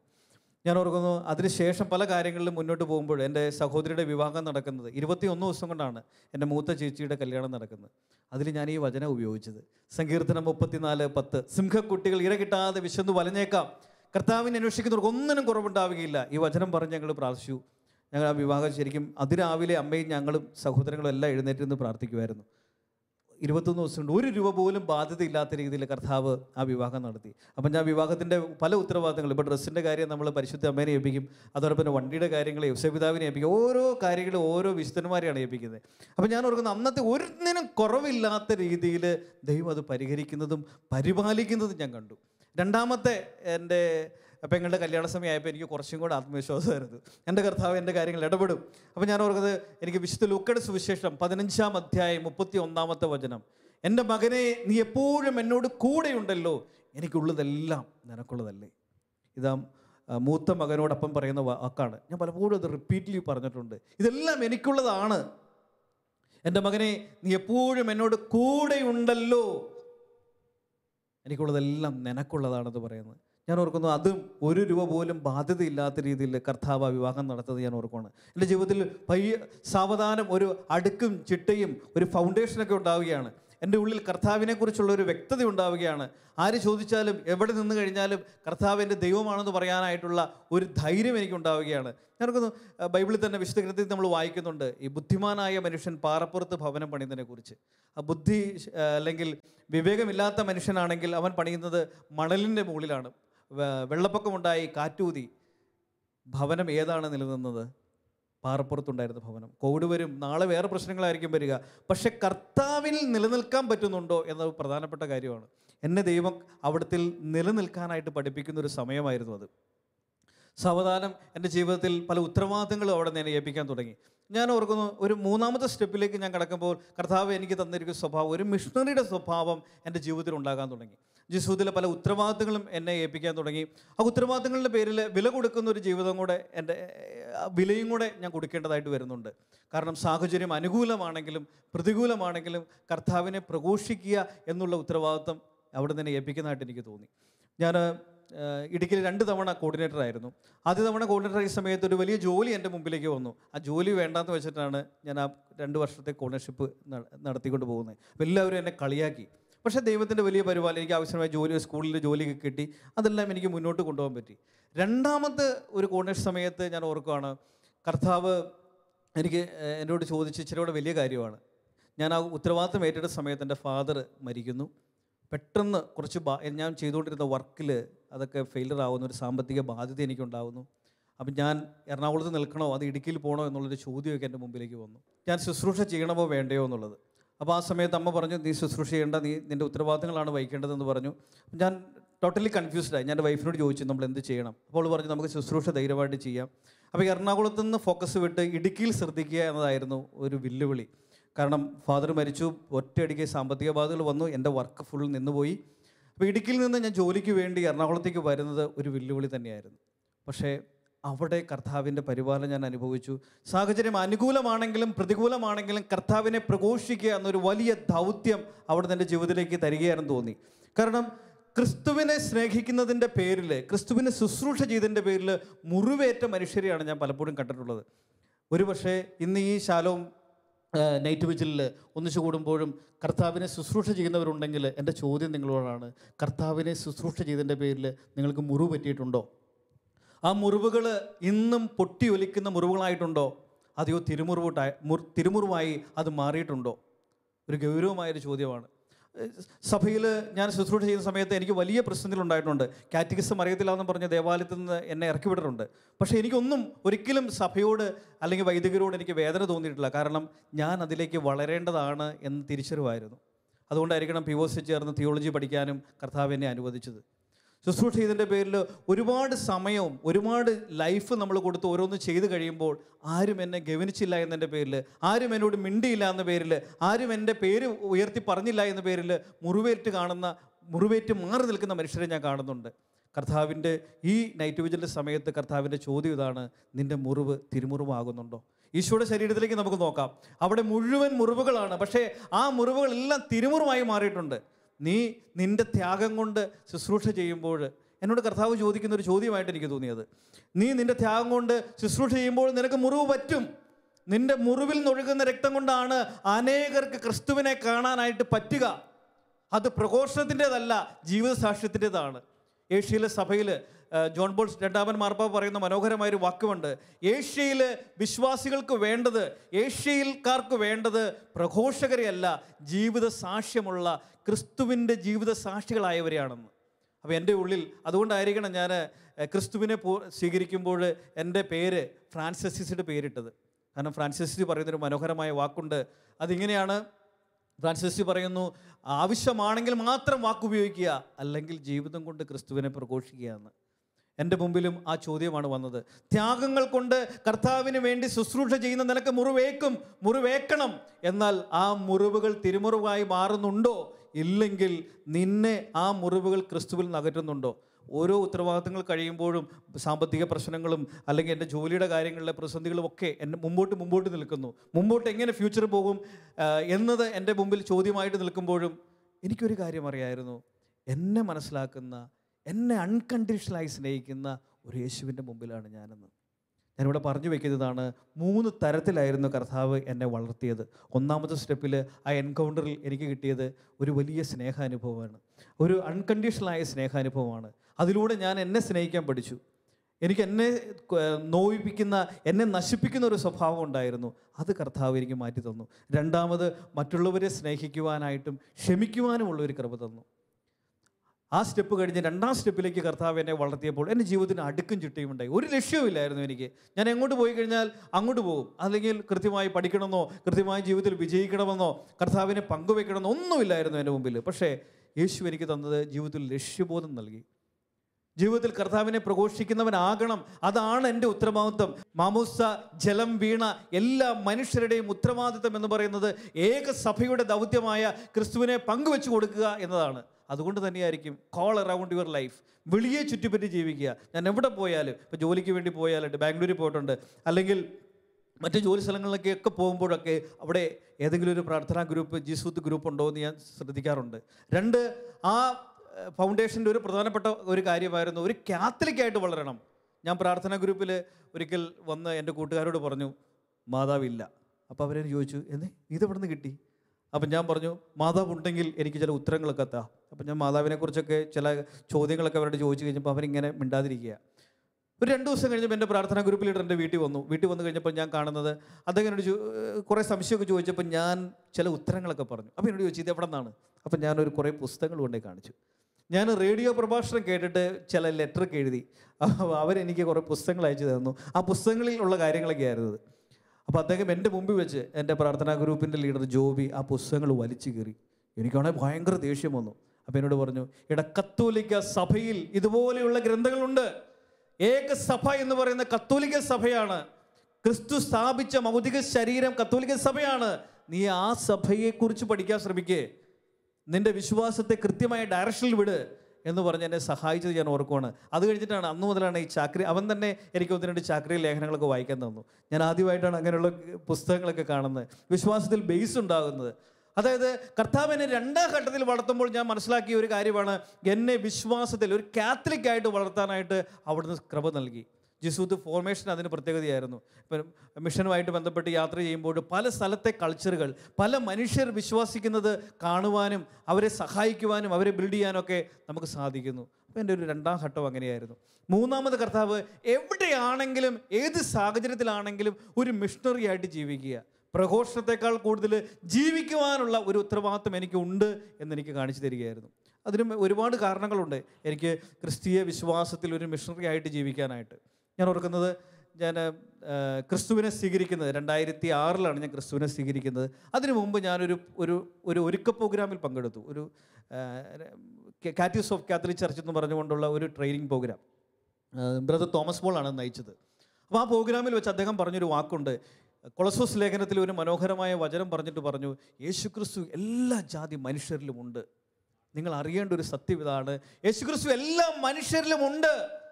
ഇത് അനാദി കാലം മുമ്പ് മറച്ചു വെക്കപ്പെട്ട ഒരു രഹസ്യമാണ്, ഇത് വെളിപ്പെടുത്തേണ്ടത് നമ്മുടെ ഉത്തരവാദിത്തമാണ് എന്ന് പറഞ്ഞ് അദ്ദേഹം ഇങ്ങനെ പറഞ്ഞു. അപ്പോൾ അതിനോട് ചേർത്ത് ഒരു കഥ പറഞ്ഞു. അദ്ദേഹത്തിൻ്റെ ശുശ്രൂഷ അനുഭവത്തിനുണ്ടായ ഒരു കഥ എന്നെ ഒരുപാട് ആ കഥ സ്വാധീനിച്ചു. ഞാൻ ആ കഥ പറയുന്ന സമയത്ത് ഞാൻ ചാടി എഴുന്നേറ്റ് ഇങ്ങനെ ഓർക്കുന്നുണ്ട്. അപ്പോൾ എല്ലാവരും എന്നെ നോക്കുക. അപ്പം ഞാൻ ഇതൊരു ചെറിയ മയക്കത്തിൽ നിന്നാണ് ആ കഥ കേൾക്കുന്നത്. അതിങ്ങനെയായിരുന്നു ആ കഥ. അദ്ദേഹം പറഞ്ഞതാണ്, അദ്ദേഹത്തിൻ്റെ ഒരു ശുശ്രൂഷ സമയത്ത് നോർത്ത് ഇന്ത്യയിൽ ഒരു ശുശ്രൂഷ നടക്കുന്നു. ആ സമയത്ത് പുറത്ത് സിഗരറ്റ് വലിച്ചുകൊണ്ടിരിക്കുന്ന ഒരു ചെറുപ്പക്കാരൻ, ആ സിഗരറ്റ് വലിച്ചുകൊണ്ടിരുന്ന ചെറുപ്പക്കാരൻ ഇങ്ങനെ കേൾക്കുകയാണ് ഒരു word of God, do you know you are the temple of holy spirit. അയാളുടെ നാവിൽ നിന്ന് ആ സിഗരറ്റ് താഴെ വീണു, ചുണ്ടിൽ നിന്ന് ആ സിഗരറ്റ് താഴെ വീണു. അതൊക്കെ നോക്കുകയാണ്, എവിടെ നീ ഒച്ചപ്പാട് കേൾക്കുന്നത്. അപ്പോൾ നോക്കിക്കഴിയുമ്പോൾ ഒരു പന്തലൊക്കെ ഇട്ട് അവിടെ ഒരുപാട് മനുഷ്യരിന്ന് പ്രാർത്ഥിക്കുന്നുണ്ട്. അപ്പോൾ ഒരു ക്രിസ്ത്യൻ പ്രോഗ്രാം അവിടെ നടക്കുന്നുണ്ട്. അയാൾക്ക് മനസ്സിലായി. അയാൾ അങ്ങോട്ട് ചെന്നപ്പോൾ ഇവരുടെ ശുശ്രൂഷ നടക്കുകയാണ്. ഈ ശുശ്രൂഷ വേദിയിലേക്ക് നോക്കിക്കഴിഞ്ഞപ്പോൾ അയാൾക്ക് മനസ്സിലായി ഒരു ദിവ്യകാരനും എഴുന്നള്ളിച്ച് വെച്ച് പ്രാർത്ഥിക്കുന്നു. അയാൾക്കത് ദിവ്യകാരനമാണെന്നോ ഈശോയാണെന്നോ ഒന്നും മനസ്സിലായില്ല. പക്ഷേ ഇയാൾക്ക് വല്ലാത്ത ഒരു അറ്റാച്ച്മെൻറ്റ്, വല്ലാത്തൊരു ആകർഷണം. ഇയാൾ ആ സ്റ്റേജിൻ്റെ നടുവിലേക്ക് കയറി വന്നു. ഈ ദിവ്യകാരുണ്യത്തെ നോക്കിക്കൊണ്ട് നിന്നപ്പോൾ അറിയാതെ മുട്ടുകൾ നിലത്ത് മുട്ടി അയാൾ മുട്ടയിൽ നിന്ന് പ്രാർത്ഥിക്കാൻ തുടങ്ങി. ആരാധന കഴിഞ്ഞ ആളുകളെല്ലാം പുറത്തേക്ക് പോയി കഴിഞ്ഞിട്ടും ഇദ്ദേഹം പോയില്ല. ഇദ്ദേഹം ഇങ്ങനെ കരഞ്ഞുകൊണ്ടിരിക്കുകയാണ്. അപ്പോൾ ഈ ബ്രദർ അടുത്ത് വന്ന് ചോദിച്ചു, എന്ത് പറ്റി സഹോദര എന്ന് ചോദിച്ചു. അപ്പോൾ അദ്ദേഹം പറഞ്ഞു, നിങ്ങളുടെ ദേവൻ എന്നെ തൊട്ടു എന്ന് പറഞ്ഞു. നിങ്ങളുടെ ദേവൻ എന്നെ തൊട്ടു. അപ്പോൾ അദ്ദേഹം പറഞ്ഞു, മോനെ, ഇത് ഞങ്ങളുടെ ദേവനല്ല, ലോകം മുഴുവനുമുള്ള ദേവനാണ്. ഈ ലോകം മുഴുവൻ്റെയും ദേവനാണ്, നിൻ്റെയും എൻ്റെയും ദേവനാണ് എന്ന് പറഞ്ഞു. അപ്പോൾ അദ്ദേഹം ചോദിച്ചു, ഇതെവിടെയാണ് എഴുതി വച്ചിരിക്കുന്നത്? അപ്പോൾ അദ്ദേഹം വിശുദ്ധ ഗ്രന്ഥം പൂർണ്ണ ബൈബിൾ എടുത്ത് അദ്ദേഹത്തിലേക്ക് കൊടുത്തു. എന്നിട്ട് പറഞ്ഞു, ഇത് മുഴുവനൊന്നും വായിക്കാൻ പറ്റത്തില്ലായിരിക്കും, അതുകൊണ്ട് മർക്കോസിൻ്റെ സുവിശേഷം വായിക്കാൻ പറഞ്ഞു. അദ്ദേഹം മർക്കോസിൻ്റെ സുവിശേഷം വായിച്ചിട്ട് എന്തെങ്കിലും സംശയം ഉണ്ടെങ്കിൽ നാളെ ഉച്ചവരെ ഞാനിവിടെ ഉണ്ട്, എന്നോട് ചോദിച്ചാൽ മതി, പറഞ്ഞു തരാമെന്ന് പറഞ്ഞു. ഈ ബൈബിളുമായിട്ട് ഈ മനുഷ്യൻ പോയി. പിന്നീട് അദ്ദേഹം പറയുന്നതാണ്, അത് രാവിലെ അദ്ദേഹത്തിൻ്റെ ഡോറിൻ്റെ മുമ്പിൽ ഒരു മുട്ട് കേട്ടു. അദ്ദേഹം തുറന്നു കഴിഞ്ഞപ്പോൾ ഇദ്ദേഹം വേർത്തൊലിച്ച് ഈ ബൈബിളുമായി വന്ന വ്യക്തി നിൽക്കുക. അപ്പോൾ ചോദിച്ചു, എന്തു പറ്റിയെന്ന് ചോദിച്ചു. അപ്പോൾ അത് വന്നതേ ചോദിക്കുവാണ്, ഇതിൽ എഴുതിയേക്കുന്നതൊക്കെ സത്യമാണോ? അപ്പോൾ ഈ ബ്രദറിന് അല്പം പേടിയായി. പുള്ളി ചുറ്റും നോക്കാൻ തുടങ്ങി. ആരെങ്കിലും ഉപദ്രവിക്കാൻ വേണ്ടി വന്നതാണോ, എന്തെങ്കിലും പ്രശ്നമായിട്ട് വന്നതാണോ എന്നൊക്കെ ചുറ്റും നോക്കിയപ്പോൾ ആരുമില്ല. അപ്പം ഇയാൾ അകത്തേക്ക് ക്ഷണിച്ചപ്പോൾ വീണ്ടും ഇദ്ദേഹം ചോദിച്ചു, ഇതിൽ എഴുതിയേക്കുന്നതൊക്കെ സത്യമാണോ? സത്യമാണെന്ന് പറഞ്ഞു. സത്യമാണെന്ന് പറഞ്ഞപ്പോഴേക്കും അദ്ദേഹത്തിൻ്റെ 2 കൈയും ഈ ബ്രദറിൻ്റെ കോളറിലേക്ക് കയറി പിടിച്ചു. എന്നിട്ട് ഇങ്ങനെ കുലുക്കി. ഇയാളാകപ്പാടെ ഭയന്നു പോയി. ചോദ്യം ഇതാണ്, പിന്നെ എന്തുകൊണ്ടാണ് ഇതെല്ലാം ഞങ്ങളിൽ നിന്ന് മറച്ചു വെച്ചിരിക്കുന്നത്? യേശുക്രിസ്തു ഞങ്ങളുടെയും ദൈവമാണെന്ന്, ഈ പ്രപഞ്ചത്തിന്റെ മുഴുവൻ ദൈവമാണെന്ന് എന്തുകൊണ്ടാണ് നിങ്ങൾ ഉറക്കെ വിളിച്ചു പറയാത്തത്? നിങ്ങൾ ക്രിസ്ത്യാനികളെ കണ്ടാൽ നിങ്ങൾക്ക് ഇത്രയും ശക്തനായ ഒരു ദൈവമുണ്ടെന്ന് ഞങ്ങൾക്ക് തോന്നുന്നില്ല. നിങ്ങളുടെ ജീവിതം കണ്ടാൽ നിങ്ങൾക്ക് ഇത്രയും ശക്തനായ ഒരു ദൈവമുണ്ടെന്ന് ഞങ്ങൾക്ക് തോന്നുന്നില്ല. നിങ്ങൾ എന്തുകൊണ്ടാണ് ഇത് മറച്ചു വെക്കുന്നത്? പ്രിയമുള്ളവരെ, ആ ചോദ്യത്തിൻ്റെ ശബ്ദത്തിനും കേട്ടിട്ടാണ് ഞാൻ എഴുന്നേറ്റത്. എൻ്റെ ഉള്ളിലും ഒരു കത്തലായിരുന്നു അത്. ആകാശത്തിൻ്റെയും ഭൂമിയുടെയും സൃഷ്ടാവായ ദൈവം, ആ യേശുക്രിസ്തു എൻ്റെ ഉള്ളിലുണ്ട്. ആ യേശുക്രിസ്തു എൻ്റെ ഉള്ളിലുണ്ടെന്ന കൊളോസോസ് ലേഖനത്തിലെ രഹസ്യം, ക്രിസ്തു നിന്നിലുണ്ട്. അനാദികാലങ്ങൾക്ക് മുമ്പ് മറച്ചു വെക്കപ്പെട്ടിരുന്ന രഹസ്യം ഇതാ അവിടെ നിനക്ക് വെളിവാക്കിയിരിക്കുന്നു. മഹത്വത്തിൻ്റെ പ്രത്യാശയായ ക്രിസ്തു നിന്നിലുണ്ട്. എല്ലാ ജാതിയിലും എല്ലാ മനുഷ്യരിലും ക്രിസ്തു ഉണ്ട് എന്നുള്ള ഒരു വാക്ക് എൻ്റെ ജീവിതത്തെ പാഠം മാറ്റിമറിച്ചു. ഇന്നും ഈ സമയത്തും കർത്താവിനെ ശുശ്രൂഷ ചെയ്യാനായിട്ട് മുന്നോട്ട് പോകുവാനുള്ള ഒരു ധൈര്യം അതാണ്. എന്തും നഷ്ടപ്പെടുത്തി ക്രിസ്തുവിനെ പങ്കുവെച്ചു കൊടുക്കാനുള്ള ഒരു ബലം അതാണ്. പ്രിയമുള്ളവരെ, ഈ രാത്രിയിൽ നമുക്ക് പ്രാർത്ഥിക്കാം. രോഗികളായിരിക്കുന്നവർക്ക് വേണ്ടി പ്രാർത്ഥിക്കാം, ശുശ്രൂഷ ചെയ്യുന്നവർക്ക് വേണ്ടി പ്രാർത്ഥിക്കാം, തിരുസഭയ്ക്ക് വേണ്ടി നമുക്ക് പ്രാർത്ഥിക്കാം. പ്രത്യേകിച്ച് വൈദികരും അൽമായരും അല്ലെങ്കിൽ സന്യസ്തരുമായിരിക്കുന്ന സഭയിലെ എൻ്റെ ഉത്തരവാദിത്തത്തെക്കുറിച്ച് നമുക്ക് തിരിച്ചറിയാം. ആരാണ് സഭ?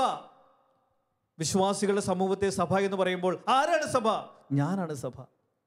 യേശുക്രിസ്തുവിൻ്റെ മൗതിക ശരീരത്തിൽ ബലഹീനതയുണ്ട്. വിശുദ്ധ അഗസ്തീനോസ് പറയുന്നു, സഭ ദൈവികമാണ് എന്നതിൻ്റെ ഏക അടയാളമാണ് അത് ബലഹീനമായിരിക്കുന്നത്. അതുകൊണ്ട് സഭയിൽ ബലഹീനതയുണ്ട്. നമ്മുടെ സഭയെ കുറ്റപ്പെടുത്തുകയല്ല നമുക്ക് വേണ്ടത്, സഭയ്ക്ക് വേണ്ടി പ്രാർത്ഥിക്കുകയാണ് വേണ്ടത്. പ്രത്യേകിച്ച് ഇത് വലിയൊരു അനുഗ്രഹത്തിൻ്റെ രാത്രിയായിട്ട് മാറട്ടെ. നമുക്ക് ഈ സമയം പ്രാർത്ഥിക്കാം. കർത്താവിൻ്റെ അത്ഭുതകരമായ രാത്രിയായിട്ട് മാറട്ടെ. ജീവിതത്തിൽ ഒരുപാട് മുറിവുകൾ ഉണ്ടായിട്ടുണ്ടെങ്കിൽ ആ മുറിവുകൾ ഉണക്കുന്ന ഒരു രാത്രിയായിട്ട് മാറട്ടെ. കർത്താവിനെ കണ്ടുമുട്ടാത്തവരുണ്ടെങ്കിൽ കർത്താവിനെ കണ്ടുമുട്ടിയ ഒരു രാത്രിയായിട്ട് മാറട്ടെ. കണ്ടുമുട്ടുന്ന ഒരു രാത്രിയായിട്ട് മാറട്ടെ. അതോടൊപ്പം തന്നെ കർത്താവിൻ്റെ യഥാർത്ഥ സഭയെ തിരിച്ചറിയുന്ന ഒരു രാത്രിയായിട്ട് മാറട്ടെ. ഒരുപാട് പേർക്ക് ശുശ്രൂഷ ചെയ്യുവാനുള്ള മനോഭാവം ഉണ്ടാകുന്ന ഒരു അഗ്നി ഇറങ്ങുന്ന രാത്രിയായിട്ട് മാറട്ടെ. കാരണം അവിടത്തേക്ക് നിന്നെ ആവശ്യമാണ്. അവിടത്തേക്ക് നിന്റെ പരിമിതമായ ആവശ്യങ്ങളിലേക്ക് നീ കർത്താവിനെ ക്ഷണിക്കുന്നുണ്ടെങ്കിൽ കർത്താവിൻ്റെ വലിയ ദൗത്യത്തിലേക്ക് അവിടുന്ന് നിന്നെയും ക്ഷണിക്കുന്നുണ്ട്. 36,500 ദിവസങ്ങൾ, ഒരു 100 വർഷം ഈ ഭൂമിയിൽ ഒരു മനുഷ്യൻ ജീവിച്ചാൽ, ദൈവകൃപയിൽ ജീവിച്ചാൽ അയാൾക്ക് കിട്ടുന്നത് 36,500 ദിവസങ്ങളാണ്. അതിൻ്റെ പഴയ നിയമം അനുസരിച്ചുള്ള 10% നമ്മൾ കൊടുക്കാൻ തയ്യാറായാൽ 10 വർഷമെങ്കിലും കർത്താവിന് വേണ്ടി മാറ്റിവെക്കണം. നിന്റെ ജീവിതത്തിൻ്റെ ദശാംശം ചോദിച്ചുകൊണ്ട് കർത്താവ് നിൽക്കുന്നു. നിന്റെ ജീവിതത്തിൻ്റെ ദശാംശം ചോദിച്ചുകൊണ്ട് കർത്താവ് നിൽക്കുന്നു. നിന്റെ സമയവും ആരോഗ്യത്തെയും പണത്തിൻ്റെയും ദശാംശം ചോദിച്ചുകൊണ്ട് കർത്താവ് നിൽക്കുന്നു. പുതിയ നിയമത്തിൽ ദശാംശം എന്ന് പറയുന്നത് പകുതിയാട്ടോ. അതുകൊണ്ട് ശുശ്രൂഷിക്കുവാനുള്ള വലിയ ശുശ്രൂഷകളുടെ പൊട്ടിപ്പുറപ്പെടലുകൾ ഇവിടെ സംഭവിക്കട്ടെ എന്ന് പ്രാർത്ഥിക്കുകയാണ്. കർത്താവിൻ്റെ ശക്തമായ ബലവും അനുഗ്രഹവും ഉണ്ടാകുവാനായിട്ട് നമുക്ക് ആഗ്രഹിക്കാം. ഗായക സംഘത്തോടൊപ്പം നമുക്ക് ചേർന്ന് കർത്താവിൻ്റെ വലിയ അഗ്നിയെ സ്വീകരിക്കാം. കാരണം പരിശുദ്ധാത്മാവ് നമ്മളെല്ലാം അവൻ്റെ ഇഷ്ടപുത്രന്മാരും പുത്രിമാരുമാക്കി മാറ്റും. നമുക്ക് ശക്തമായി അവിടത്തോട് പ്രാർത്ഥിക്കാം.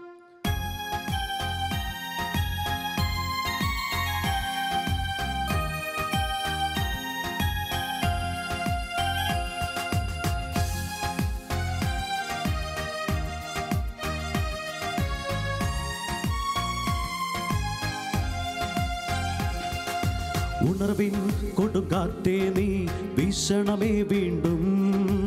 ഉണർവിൻ കൊടുങ്കാറ്റേ നീ വീശണമേ വീണ്ടും. ഉണർവിൻ കൊടുങ്കാറ്റേ നീ വീശണമേ വീണ്ടും. ഉണർവിൻ കൊടുങ്കാറ്റേ നീ വീശണമേ വീണ്ടും. തളരും മനസ്സുകളിൽ നീ പുതിയൊരു ജീവൻ നൽകണമേ. തളരും മനസ്സുകളിൽ നീ പുതിയൊരു ജീവൻ നൽകണമേ. വീണ്ടും എനിക്കു നൽകണമേ പുതിയൊരു ബന്ധക്കുസ്ത. വീണ്ടും എനിക്ക് നൽകണമേ പുതിയൊരു ബന്ധക്കുസ്ത. അഭിഷേകത്തിൻ കൈകൾ നീ എന്നിൽ നീട്ടണമേ. അഭിഷേകത്തിൻ കൈകൾ നീ എന്നിൽ നീട്ടണമേ. ഉണർവിൻ കൊടുങ്കാറ്റേ നീ വീശണമേ വീണ്ടും. ഉണർവിൻ കൊടുങ്കാറ്റേ നീ വീശണമേ വീണ്ടും. ശക്തി അയക്കണമേ പരിശുദ്ധാത്മാവേ. അഗ്നി അയക്കണമേ പരിശുദ്ധാത്മാവേ. ശക്തി അയക്കണമേ പരിശുദ്ധാത്മാവേ. അഗ്നി അയക്കണമേ പരിശുദ്ധാത്മാവേ. ആദിയിലെപ്പോൾ ജനകോടികളെ വീണ്ടും ഉണർത്തണമേ. അത്ഭുതങ്ങളും അടയാളങ്ങളും വീണ്ടും നൽകണമേ. ആദിയിലെപ്പോൾ ജനകോടികളെ വീണ്ടും ഉണർത്തണമേ. അത്ഭുതങ്ങളും അടയാളങ്ങളും വീണ്ടും നൽകണമേ. അത്ഭുതമൊഴുകും കൈകൾ നീ എന്നിൽ നീട്ടണമേ. അത്ഭുതമൊഴുകും കൈകൾ നീ എന്നിൽ നീട്ടണമേ. ഉണർവിൻ കൊടുങ്കാറ്റേ നീ വീശണമേ വീണ്ടും. ഉണർവിൻ കൊടുങ്കാറ്റേ നീ വീശണമേ വീണ്ടും. ഉണർവിൻ കൊടുങ്കാറ്റേ നീ വീശണമേ വീണ്ടും. ഉണർവിൻ കൊടുങ്കാറ്റേ നീ വീശണമേ വീണ്ടും.